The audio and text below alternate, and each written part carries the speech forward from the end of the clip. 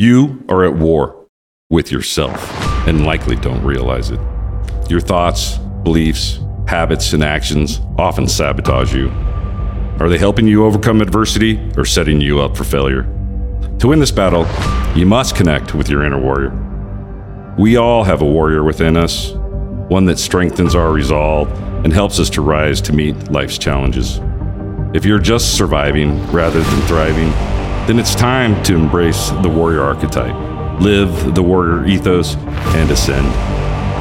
If you are a veteran, first responder, or someone looking to take charge of your life, find your tribe, and then be the hero of your own story, this podcast is for you. Join Mike Kinney and Matt Hastings, two retired U.S. Army officers who served in U.S. Army Special Operations and Army Aviation units, as they share with you optimal performance practices they learned in their time with the Military and Warriors Ascent, a 501c3 nonprofit that helps veterans and warriors with PTS. All right, well, hello, everyone. I'm Mike Kinney. This is Matt Hastings. Boom. This is the Warriors Ascent podcast. So we're two former military guys, retired from the U.S. Army, and we're here to talk about warrior stuff.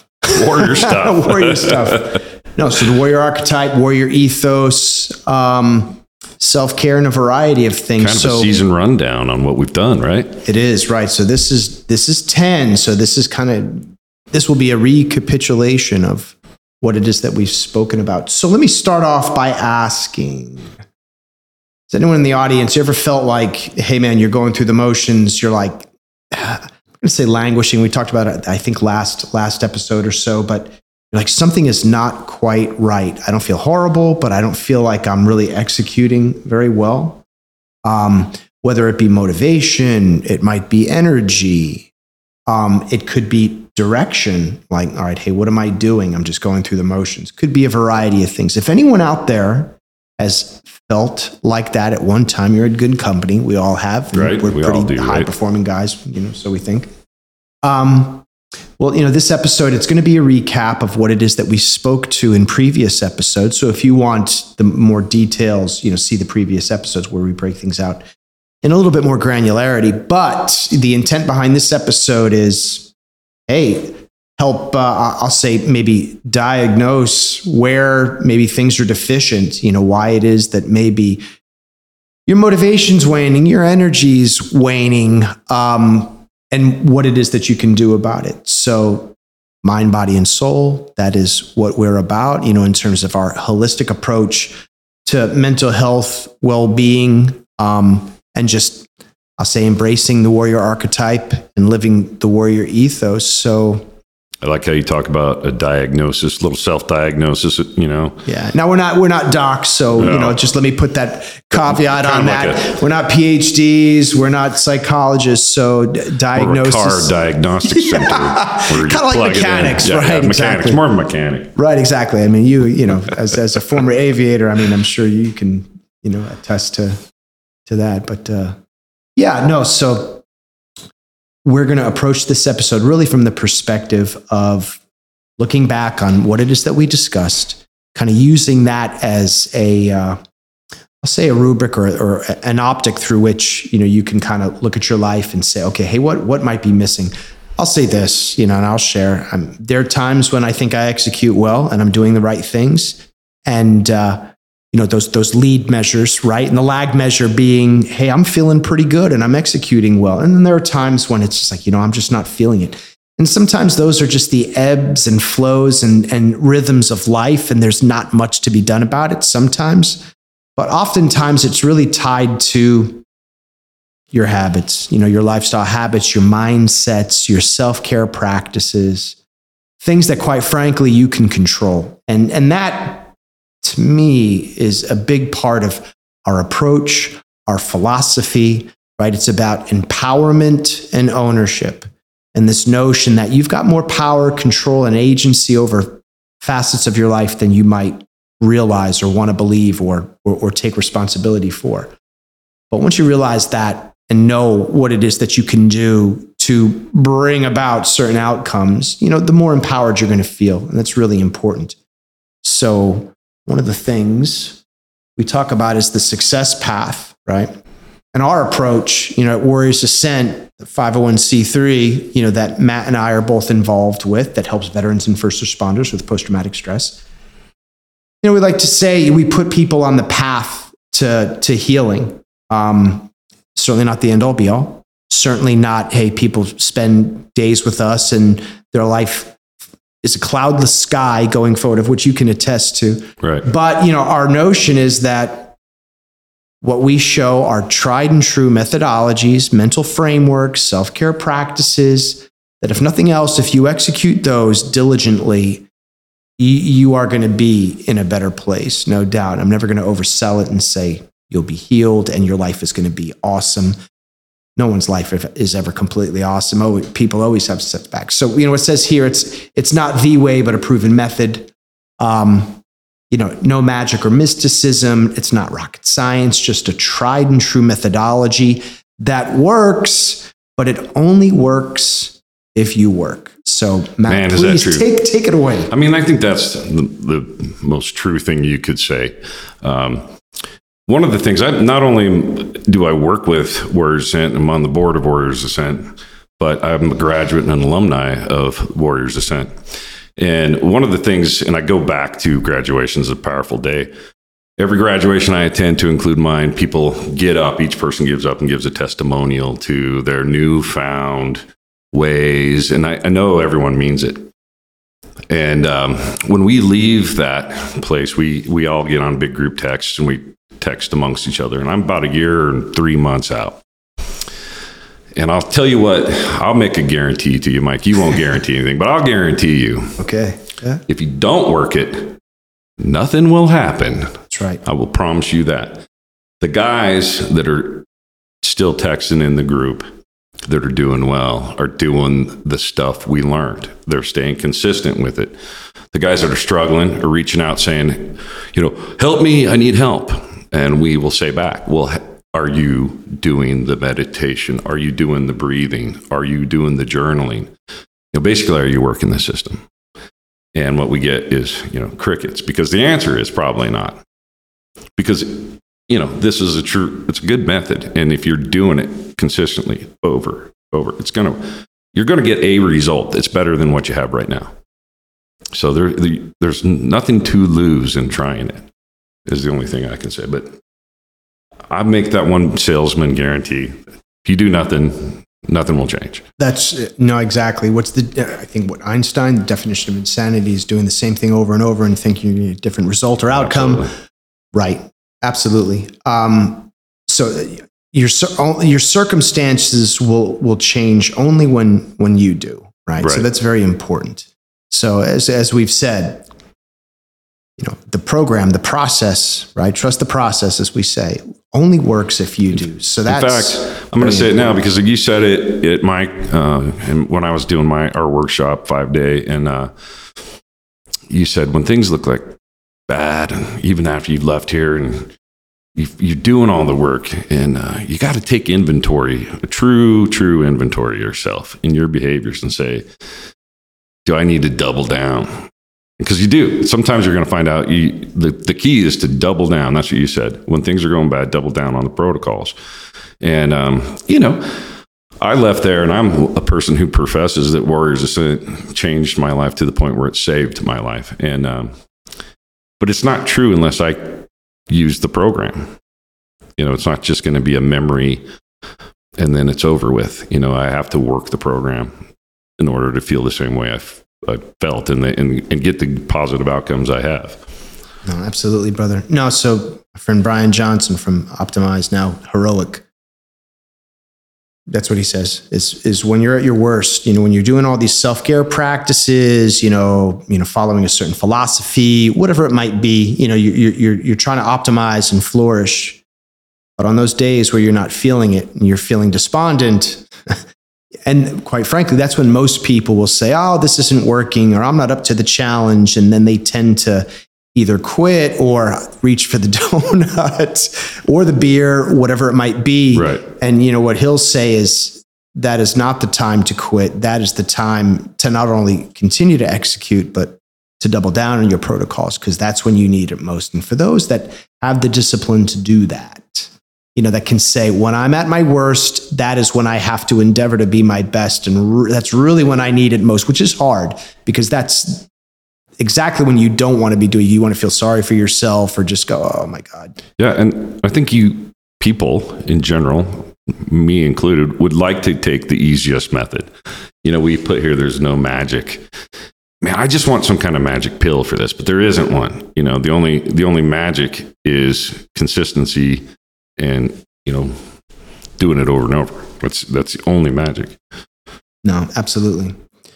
So, in keeping with the holistic approach, that we advocate, right? So we'll talk mind, body, and soul, or spirit, right?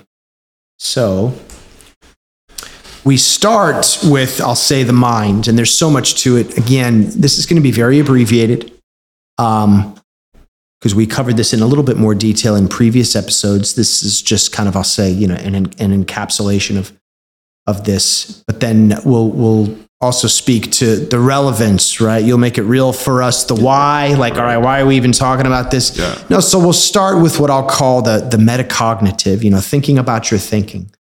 So in the Warriors Ascent program, right, our nonprofit, that first day will be very cognitive behavioral therapy heavy. And while not therapy, it's more psychodynamic education, psychoeducation.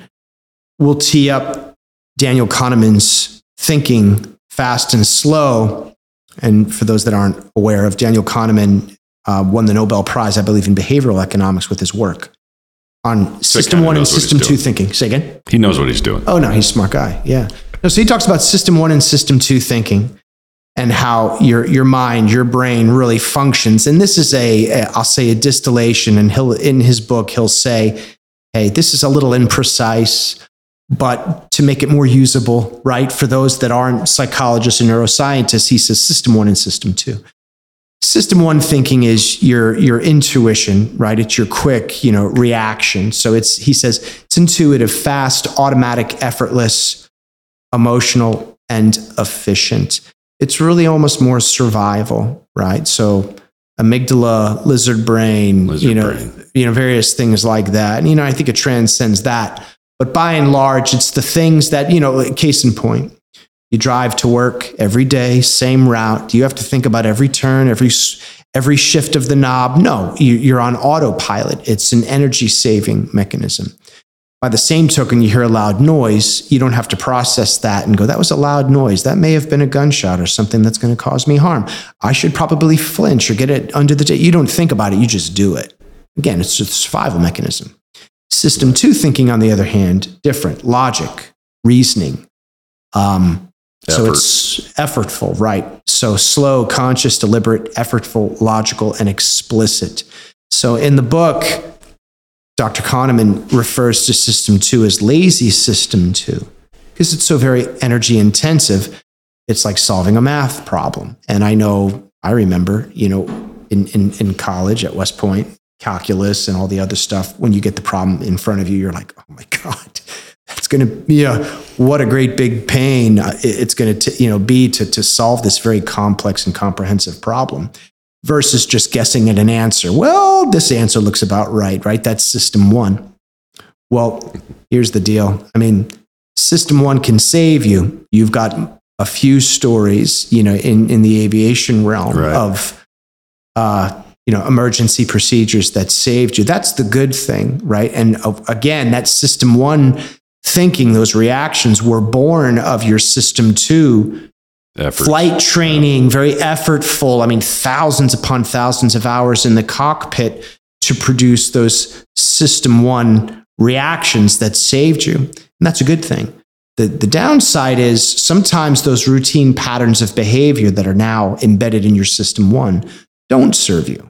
It's the drinking, it's the blowing up at your wife and kids from a certain, statement or, whatever it might be. And I'd say the power of this is in knowing how those systems work and then how to address and remedy them when they've gone awry. So please, speak to some of your experiences. And again, we talked about this and in the other episode about training so hard and so methodically and repetitiously that maneuvers become, they turn into system one thinking, even when you're in a horrible and emergency scenario.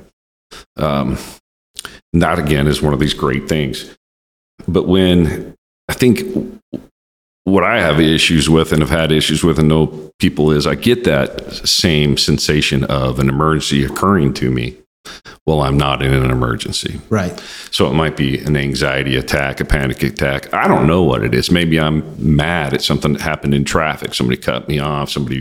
I don't know. But for some reason, though I'm not in danger, my body thinks I'm in danger. So I got to come up with some method to fix this. And that's what I've discovered here, with Warriors Ascent and helping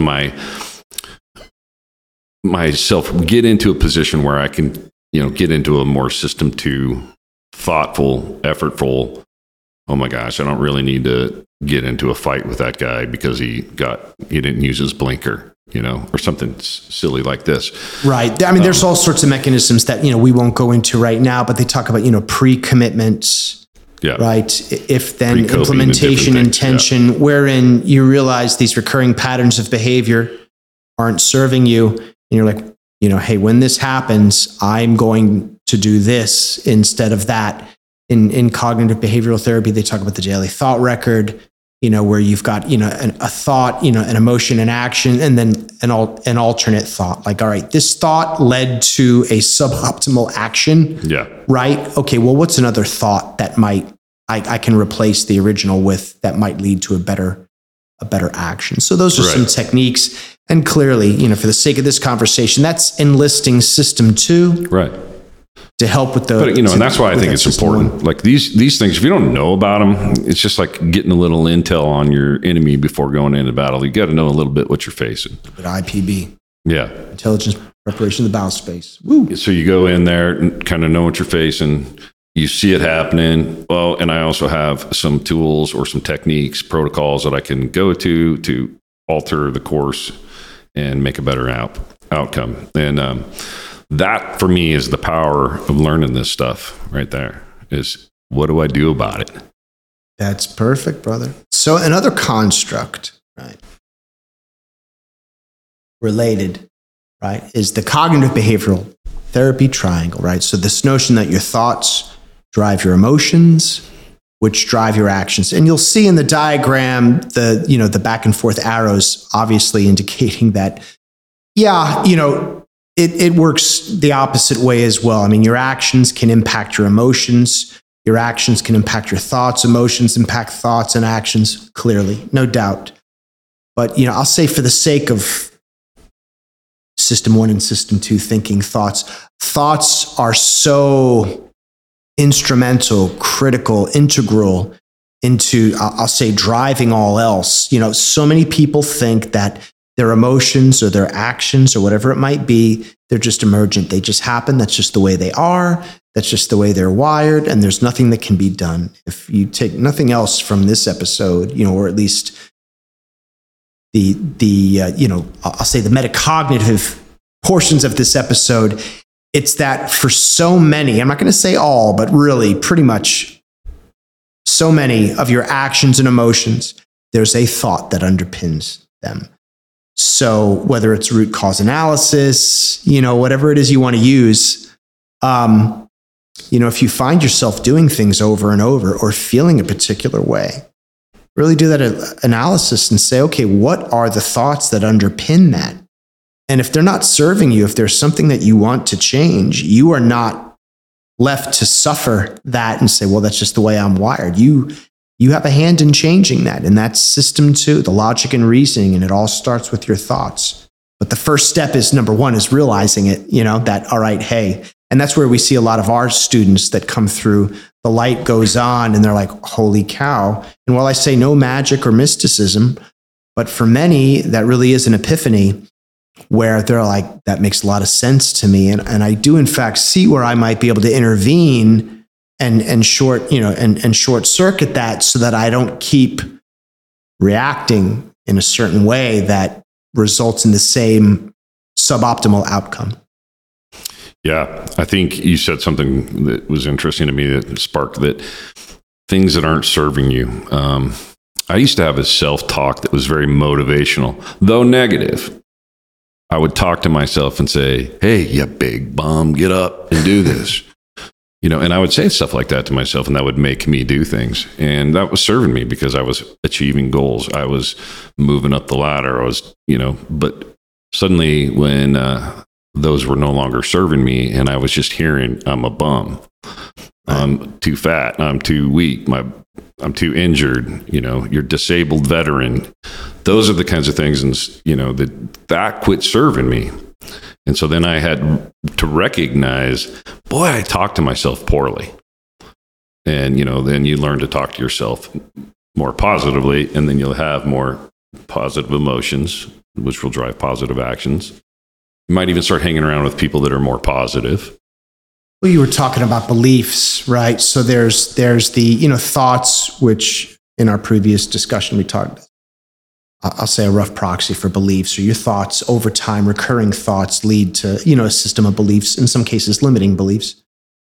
You're talking about your back and how, man, hey, that hurt. And we've all been injured. We've all been like, oh man, I can't do the things that I used to be able to do, whether it be for a period of time or whether it be, hey, in perpetuity, hey, you're not that guy anymore. You're, 50 something years old. And you were sharing how, hey, your thoughts were, the doc said, hey, you're not going to be able to do this. And you're like, oh. But then through diligence, you overcame that. Yeah. When somebody tells you you're disabled, it's like, okay, well, it becomes an excuse sometimes. I probably won't go do that because, I am a disabled veteran and my neck and my back are messed up pretty bad, or the doctors wouldn't have given me that designation, So it became my own excuse. And then I didn't want that excuse, so I went at it too hard and hurt myself. And then that became a problem. Now I'm hurt. See, I can't do the things anymore. Rather than changing the whole script, changing the whole thing and going, look, I need to do this, but I need to do this really slow, differently, methodically with some other expert to help me so that my outcome is like, I'm not trying to look like Arnold anymore. All I just want to do is be functional enough to do some things that I'd like to do to stay recreational or enjoy life, And that may just be ride an electric bike for, 4 miles, something silly that I would consider like super weak. That's like, hey, that's acceptable. And I can do that, if I build up to it. And if I, there's no limiting beliefs, Right. Now, if I don't have a leg, I'm never going to grow one or something. It can't be unrealistic. Right. But you do other things. You're like, all right, hey, we're all dealing with, to a degree. It's just like, hey, we've got, memories of, man, I used to be able to do this or that. It's like, yeah, that dude is done. He's gone. You're trying to hold on, make peace with it. And I'm not trying to compare to, other people that have, we'll say grievous injuries and things like that. Yeah. And what they're contending with, I consider myself, pretty lucky, but I think everyone grapples at least to a point with, not being able to do things that they used to be able to do or things that they think they should be able to do, and making peace with the notion that that's okay. Right. That's okay. Just try to get better tomorrow, be better than you were today. And that's a victory, man. Yeah. We talk about, you said at our program, we call it no social comparison, especially when we're doing yoga. And you see some big guys with no flexibility falling over and trying. And it's just like no social comparison. Or you look over and somebody else is just like doing it perfect. And you're like, dang, right, what's wrong with me?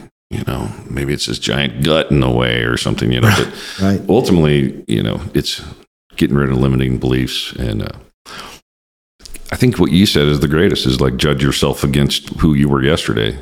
Yeah, and not focused on everyone else. That's a healthy mindset. Yeah. So next, so we talk about the mind, right? So then there's the body, self-care, things of that nature. So one, metacognitive frameworks, right? Your mental state, which is very important, right? But then there's self-care practices, and we've teed this up previously. This notion of the flywheel, right? So we look at sleep, eat, move, and then breathe, which is, I'll say, cross-cutting to all of them. And the reason we like the metaphor of the flywheel is I'll say the circular aspect, the cyclical aspect, where a sleep begets, good eating habits, and we'll say movements and exercise. Bottom line is as an example, if you get a poor night's sleep and you're like, oh my God, I'm exhausted, what's the first thing you reach for? You reach for the donut, you reach for the carbs, you reach for the sugar, you're drinking coffee all day, which isn't good. So a bad night's sleep usually begets poor eating habits unless you've got iron discipline. By the same token, you're like, I don't feel like exercise. And you're like, unless, again, you've got the discipline and you know that, no, when I'm at my worst, I need to be at my best. And I'm not trying to say, hey, I execute perfectly, but even with a poor night's sleep, I realize, no, I got to move because that'll help, get me up and moving. But so many times you're like, I just don't feel like doing it. Whereas to the contrary, if I get a good night's sleep, then I've got more energy. I'm more attuned to what I'm putting into my body. And I don't feel this need for carbs and, over caffeination.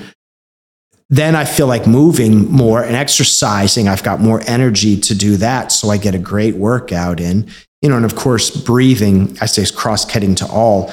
So many people, we talked about that briefly, don't breathe properly. So, here's, I'll say, here's what'll make it real. You can live, a couple days without water, right? You can live a couple weeks without food, but you can only live, minutes without air? I mean, if that doesn't tell you how important that is. So breathing properly is absolutely essential and critical. And I'd say the two things that, as we discussed before, where people go wrong is they don't breathe, with their diaphragm, deep belly breaths. That's important. Number two is people do a lot of mouth breathing versus through their nose. And I think there's a lot of literature and, people are marketing all sorts of, different things to, make people breathe through their nose for sleep and things of that nature. But really, if nothing else, focus on your breathing, deep diaphragmatic breathing. And what's important about it too is it transcends your, sympathetic, parasympathetic nervous system, your autonomic nervous system, meaning, hey, it's an automatic function like your heartbeat, but you can also then commandeer it and say, okay, no, now I'm in control now and I'm going to breathe. And you can do that deep breathing. So that's one. Number two, the example I'll use is when people are under duress or stress, the indication is usually rapid, shallow breaths, like that. Well, when you're doing that, even when you're not under duress, your body still interprets it that way. So if you're not paying attention to it and you're like, why do I feel so agitated? And It's like, how's your breath? Whereas you could be under stress and you do the deep belly breaths, do 3 or 5 of them, then all of a sudden you're like, all right, I feel a little bit better. Well, there's a reason for that. There's what is it? The vagus nerve. Vagus nerve. They talk about vagal tone and things of that nature. What goes on in Vegas stays in Vegas, right? Now. No, but there's something to that, where you actuate that with deep belly breaths, the vagus nerve that again, from a neurological standpoint, will also help you. And then, just oxygenating your blood. I think what they say, lower lobes of your lungs, those deep belly breaths, get that air in there as well. Bottom line is there's so many advantages to deep breathing that people and you can discount. Just feel it. Yeah, you can just feel it. No, so last thing, and then we'll take a quick break after this. Speak to the other, I'll say, power of that flywheel metaphor. So again, it's like this. The flywheel is really cool because what it does is it slowly starts. It doesn't go from 0 to 6,000 RPM. It goes 0 to, and it slowly starts up, just like this. This seems so overwhelming, Oh my gosh, there's nutrition, there's all this stuff. There's too much to do. If I don't sleep good, I can't eat good, then I'm not going to move good, and then I'm not breathing in a minute. I've got to go from 0 to whatever. How do I fix split? So what that is it just means this is super slow and incremental start as well. And I just start this slowly. But once it gains momentum, the ease of it just keeps going. And now there's no effort anymore because it's just on its own using momentum. And those little victories like that, when they see them in results, will gain momentum. You just will, So that's what I love about seeing the flywheel concept. It really hit home with me when you said it. The other thing about breathing through my nose, at basic training, a drill sergeant right in my face called me a open mouth breather. And I don't think he meant that I was intelligent. That's right. So from then on, try to breathe through my nose. Yeah. Perfect time to just take a break. I think so. After that, be back.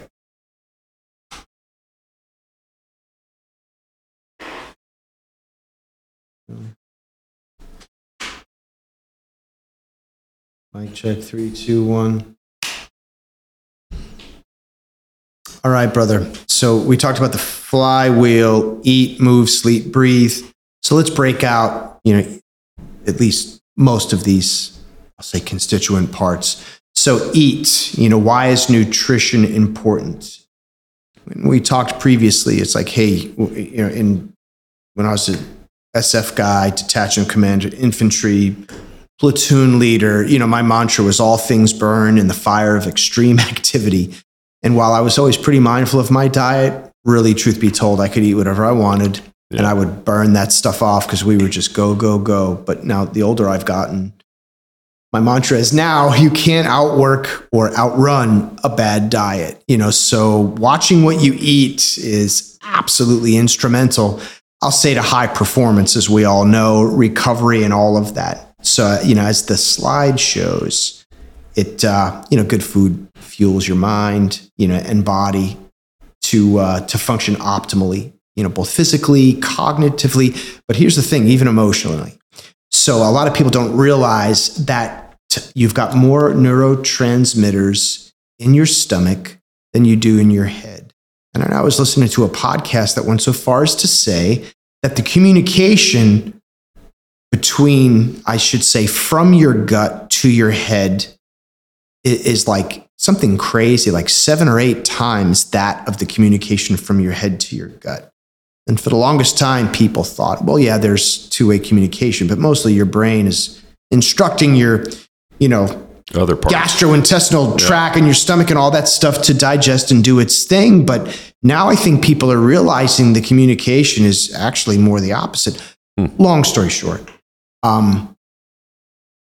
watching what you eat is absolutely integral and instrumental to, I'll say, fostering an overall sense of well-being. I mean, those neurotransmitters, dopamine, norepinephrine, serotonin, right, impact your overall sense of well-being. So suffice it to say, if you're feeling off, and I think everyone's experienced that, they eat a heavy meal, and they feel like, oh my God, I want to go to sleep. Or worse, you get some indigestion or a meal doesn't sit right with you. You're not in a good mood at all. You're like, oh my God, this is just horrible. So the fun is over. The fun's over, man. Yeah. No, so paying attention to what you eat, I think everyone intuitively understands, body composition and aesthetic, physical performance, got it. But overall sense of well-being, it's every bit as important. So yeah, I mean, absolutely. It's like food is kind of like a drug, That's exactly it. I mean, and I'm reaching way back, but I think it's The Zone by Dr. Barry Sears. And there's so many. We'll talk a little bit about nutrition and diets, but I'm not a dietitian, nor are you. But there's a myriad of literature out there. But no, I remember Dr. Sears talking about exactly that, like eicosanoids and crazy stuff. But the one thing that I took away from that, or I'll say the major thing, was exactly that, is that food has like a hormonal effect on your body beyond just the macronutrients, carbohydrates, fats, proteins, and even micronutrients. But beyond that is just the hormonal effects on your body. Very much, food is in fact like a drug. It has hormonal, effects on your body. So staying attuned to what you can tell if you've ever got clean and ate really well for I don't know how long, or been on Whole30 or something. Right. And you know that you feel great when you're eating that way. And so I don't know. It's just another thing where why would you put this bad fuel in this great machine? You know, you wouldn't ever take your dragster and fill it with, diesel. You want to put the right fuel in the engine so it performs well, or doesn't destroy it. Like a diesel engine would be destroyed by gasoline. And so we do that all the time to our biological engines. That's exactly it. And we all get it. It's like, oh, it tastes so good. It was so good going down. Right. And then, the difference is, with the delayed gratification, for those that are attuned to what it is they're putting in their bodies. It may taste so good going down and you satisfy those cravings. But on the back end, it's like, oh my God, I'm going to pay for this. And to your point, when I'm eating very cleanly, if I have like a cheat meal, which is important. I'm not going to say, hey, tofu and bean sprouts for the rest of your life, and that's what it's going to take to enhance your sense of well-being. That's no life. But eat, sensibly all throughout the week and have a cheat meal or 2 or 3 or whatever, but then get back on it. But I'll speak for myself on the days where I've done that, had like, an ice cream sundae or some cheesecake. The next day I've got like low-level flu-like symptoms sometimes. Yeah, you feel like you have a hangover. Aching, my joints ache. Yeah, it's crazy. Right. So, be mindful of that. It's like, hey, it was great, during the meal. I was like, oh man, I feel so good. And I pay for it the next day. Yeah. If not sooner, if not the half hour after. Now, so anyway, what constitutes, a good or sound diet? So, lean meats, and that's chicken, fish, lean red meat, pork, things of that nature. Bottom line is you need some level of protein for repair. I know there are people that are vegan, vegetarian, got it. You need protein in whatever form that takes. So that's important. There's plant-based proteins, right? Yeah, right, exactly. There's so many diets out there. Again, we're not nutritionists, we're not dietitians, so we're not going to advocate anything specific. But there are, I'll say, commonalities among some of the more mainstream diets, right? So there's keto, paleo, Mediterranean diet. You talked about Whole30 with the Hartwigs. I think they're the major proponents for that. And that's all about just kind of pulling out of your diet all the things that are known to be inflammatory, milk, gluten, and then reintroducing those one at a time. To see which one it is. To see, in fact, if you do have an intolerance, or you can get tested. Regardless, the common themes in most all those diets have lean protein, vegetables, right? So complex carbohydrates, not starches, not pastas, but vegetables. And if you want to down even more, they talk about cruciferous, so broccoli, cauliflower, I think Brussels sprouts is in there, exactly. Little bit of fruit, right? Because fruit, although good for you, it's still a sugar. It's not sucrose, but fructose, which you got to watch.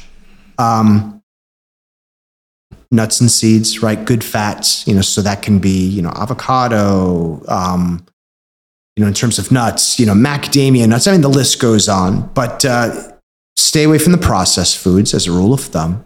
Watch the pastas, watch the the grains, or the, I should say flour. Stay away from processed. If it comes in a box, it's probably not all that good. You said that when you go into a grocery store, there's a method. Right. So rather than in the middle aisle, stay on the periphery, right? So that's where you're going to find produce. That's where you're going to find, the butcher. If it comes in a box and it's processed to the best of your ability, if you can avoid it, so that would be the rule of thumb. So that's diet and nutrition, very important. So next, movement or exercise, right? So we've got the FIT principles. Again, we can go into all sorts of details in subsequent episodes. We can bring some real, SMEs or subject matter experts that do this for a living, have degrees in exercise physiology, and they can all go through periodization and energy system development, with the glycolytic phosphogenic oxidative energy systems and blah blah blah blah blah. Mm-hmm. Or hey, but for this, we're just going to keep it very simple and use the master fitness trainer. You remember from the Army being a master fitness trainer? Yeah, I didn't like those guys. They were mean to me because they were mean and they made you do. I was a warrant officer. I didn't go to PT. Well, I'm kidding. I did. I know you did. You had to. There's one or two chiefs in the formation that didn't do that. Yeah. Right. No, so FIT principles, right? So frequency, intensity, time, and type. So we'll just break that out ever so quickly. So frequency is, hey, how often you're exercising. Here's what I'll say. Of all of these principles, frequency is chief among them. It's like meditation as an example. I'll use that. You can meditate for 3 hours in a day and go, man, that was a really badass in-depth meditation practice. And you don't meditate for the rest of the month, it has done zero for you, right, or very little. You meditate for 10 minutes a day, every day. Now you're going to see some impact. You're going to see some outcomes. And it's achievable to do that for 10 minutes. That's exactly it. Yeah. It's the same thing with, the frequency in terms of exercise. You are much better served doing moderate exercise 3, 4, 5 times a week than you are killing yourself doing one of those CrossFit workouts once or twice a month. I mean, frequency truly is king.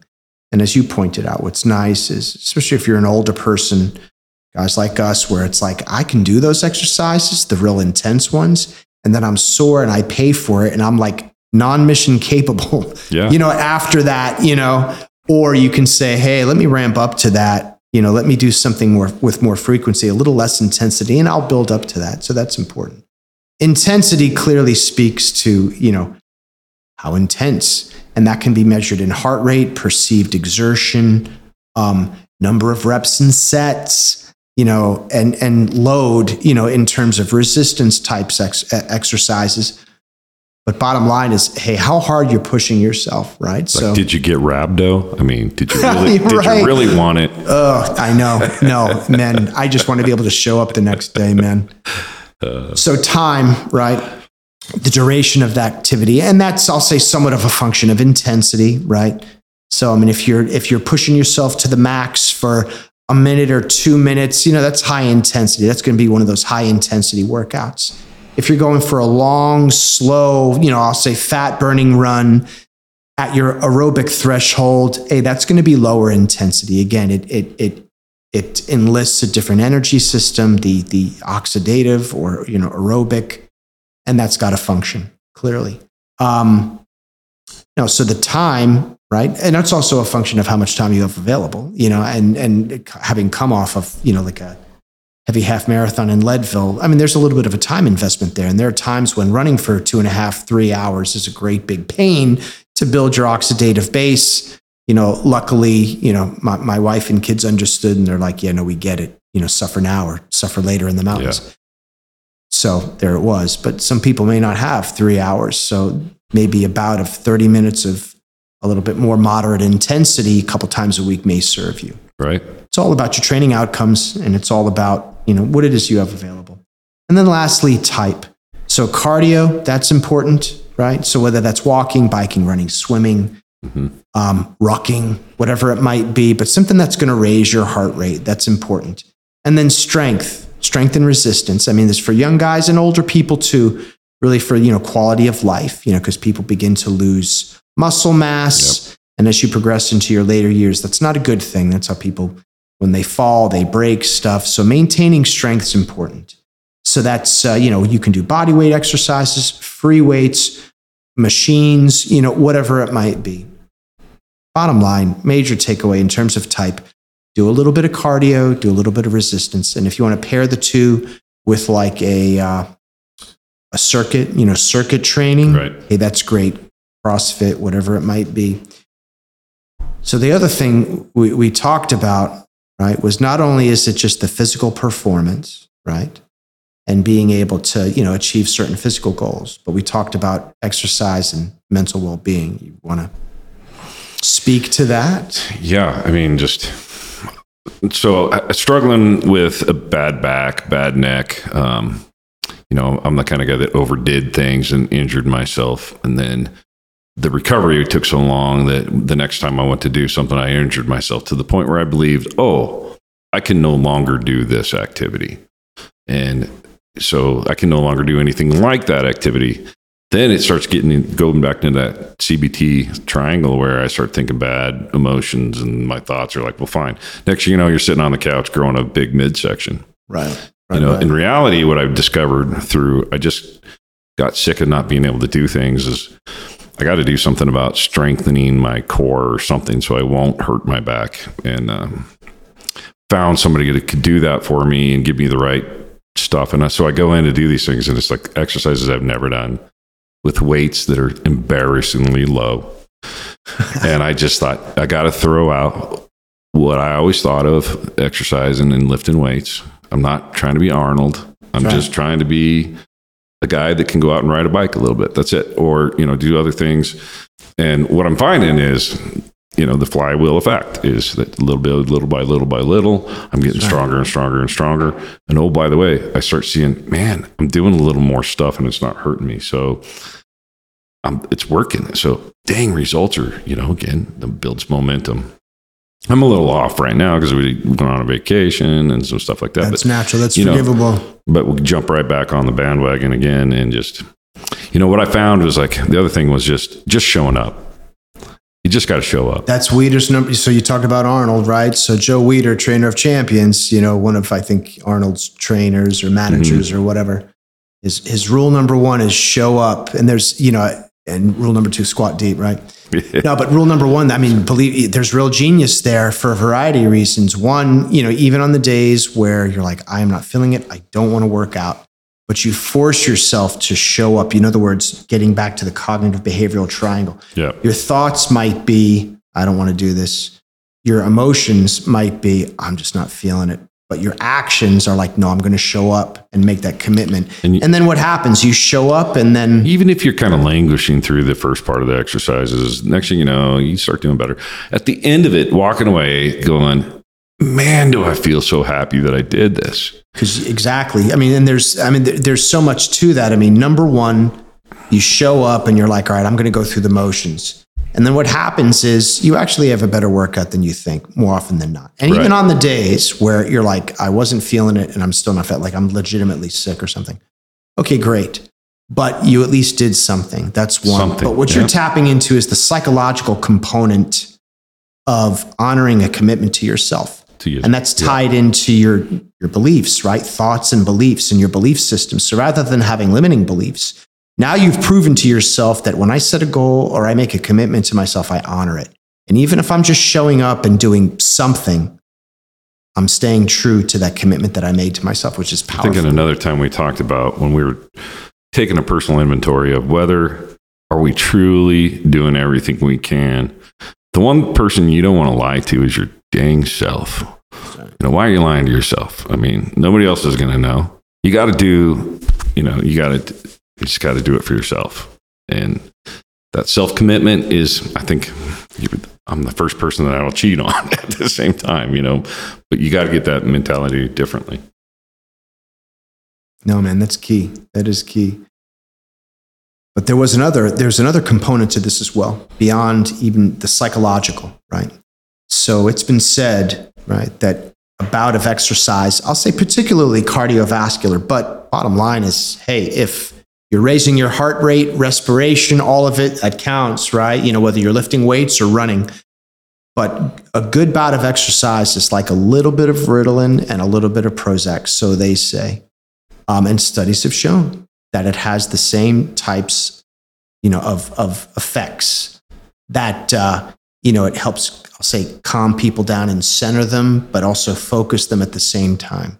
Well, think about this. You do some cardio, you're going to do some deep breathing. Deep breathing, we just discovered, is good for your vagus nerve, all this stuff. This is all huge cycles of different interconnecting things. I think there's something to that as well. Exactly. You feel like, all right, you're taxed, your respiratory system, you're like, whew. But no, I'll say beyond just the physical performance piece and wanting to, all right, hey, achieve certain goals, whether it's strength development goals or moving at a certain rate. I just feel better. I'll say anecdotally, beyond the research and the literature, I come off a good run or a good workout and I just feel so, so much better. So really, the point that I want to impress upon everybody is, if you're like, I'm not an athlete, I don't care about that. I'm not looking to run marathons. That's great. I'm not doing CrossFit. I'm not grappling BJJ. I don't care about this stuff. Okay, that's fine. What I'm saying is exercise is so inextricably linked with your overall sense of well-being that if you're not exercising, you're denying yourself the ability to really tap into a natural mechanism to, feel better. To feel better, right? Yeah, no, exactly. All those same endorphins and neurotransmitters and all of that, you have that at your disposal for free. All you've got to do is exert yourself. Yep. So last thing we'll speak about is self-actualization. So Abraham Maslow says, what one can be, one must be, right? And he's given us the triangle here, right? So Maslow's hierarchy of needs. So just very quickly, you've got your physiological needs at the bottom, food, water, all of that. Your safety needs, all right, you're safe from predators, right? Belongingness. So, hey, you've got family, friends, people that care about you. Esteem needs, accomplishment that, hey, you're effective. You're a somewhat successful person. But at the very pinnacle, and I don't think a lot of people realize this, is the need for self-actualization, right? It's this notion that you have a higher purpose than just, existing or making the donuts or whatever it might be. And that all other things being catered for. If you're not paying attention to that self-actualization, that's self-fulfillment, you're really denying yourself total well-being, right? And the key to that is really tapping into this notion of, hey, what was I put on this earth for? What am I good at? What am I here for? Where do my propensities lie?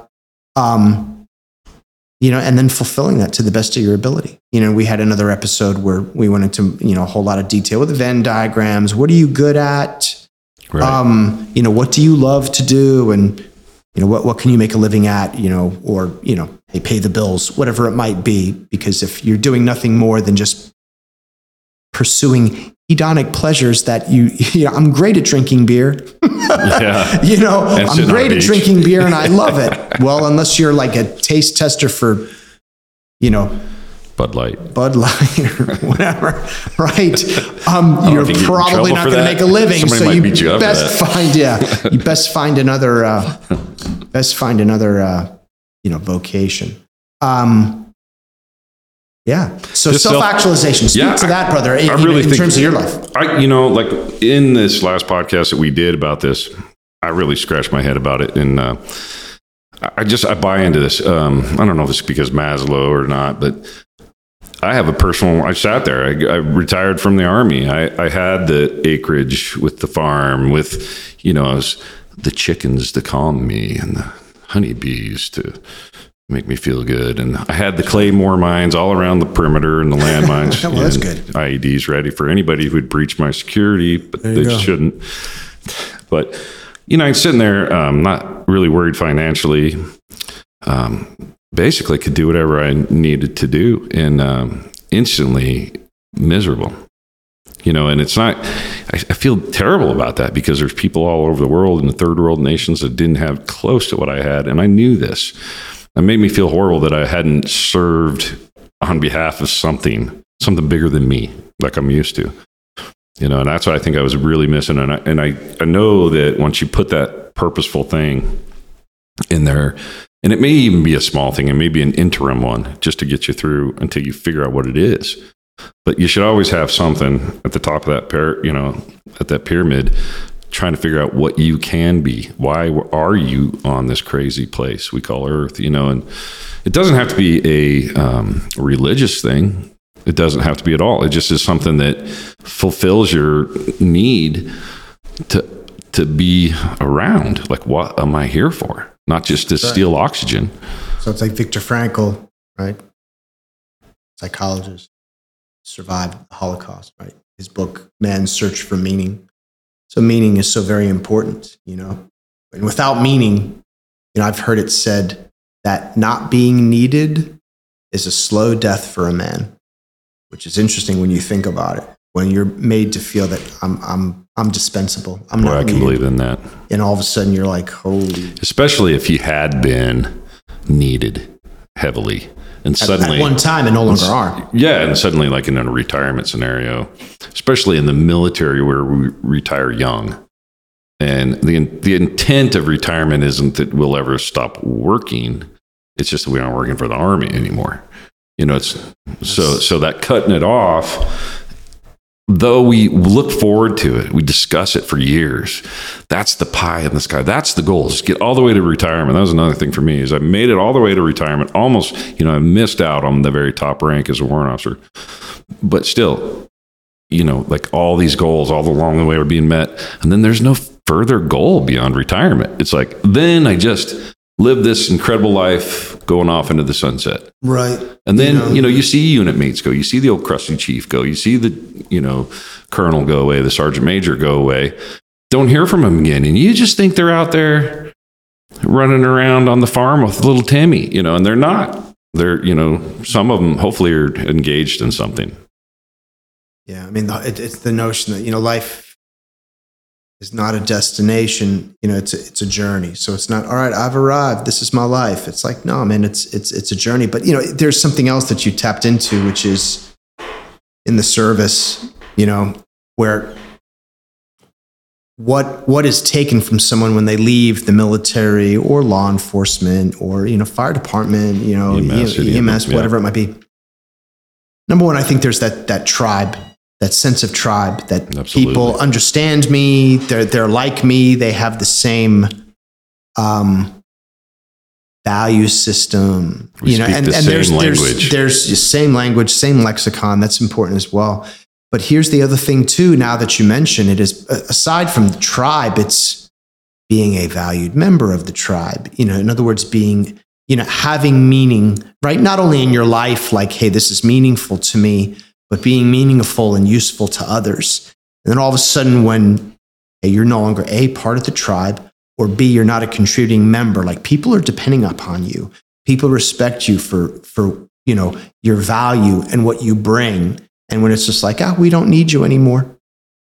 And it's like, this place couldn't run without me. And it does. The big green machine's always going to go on. Yeah. No, but I think people really discount the deleterious effect that has on your psyche and emotional state. This notion of no longer being a critical part of the team or being needed.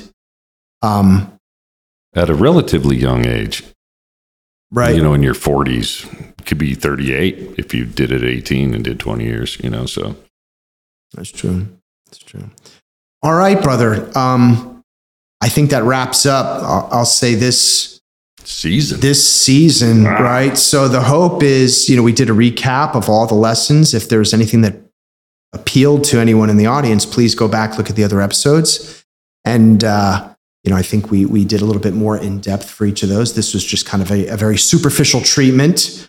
And teeing up for next season, well, geez, we'll do, I'll say more of the same. The hope is that we'll have some subject matter experts, some guests. We'll speak about the same basic facets. Hey, mind, body, soul, fortitudo, prudentia, and gravitas. What's really important to us, too, is we take this information and we figure out how to implement it. What's the how and the why of giving this information to a person so that they can take that, implement actual action, and produce an outcome that's valuable. And not just the bog sat, right? The bunch of guys sitting around talking, right. but something actionable. Yes. That's valuable. Right. And that's the value I got out of going to a Warriors Ascent cohort. And again, just continuing to work the system when everything's, you said each episode. Trust the process, things happen to good people. So you got to know how to recuperate. That's right. Trust the process. All right, so we Thanks, will Mike. be back, next episode, next season. We are looking forward to it. And Should we do a little call to action and say, call to come action. on. Hey, tell you your got it." friends. I mean, if Yep. you found this useful, please, by all means, tell your friends, share the episode, and give us some feedback in terms of, hey, what you liked, what you didn't like, and what we could do better. With that said, we'll see you next episode. Appreciate you. Pounds. Boom. Hi, Matt Hastings here, sending a thank you for watching this episode of the Warriors Ascent podcast. We strive to build a community of warriors made up of our nation's veterans and first responders. And to reach as many of those in need as possible, we need your help. Please just smash that like button and comment or share our content. Warriors Ascent is a Kansas City-based nonprofit that aids veterans and first responders with PTS. I went through this effective program and want those that are struggling to find what I found. Check us out on our website at warriorsascent.org.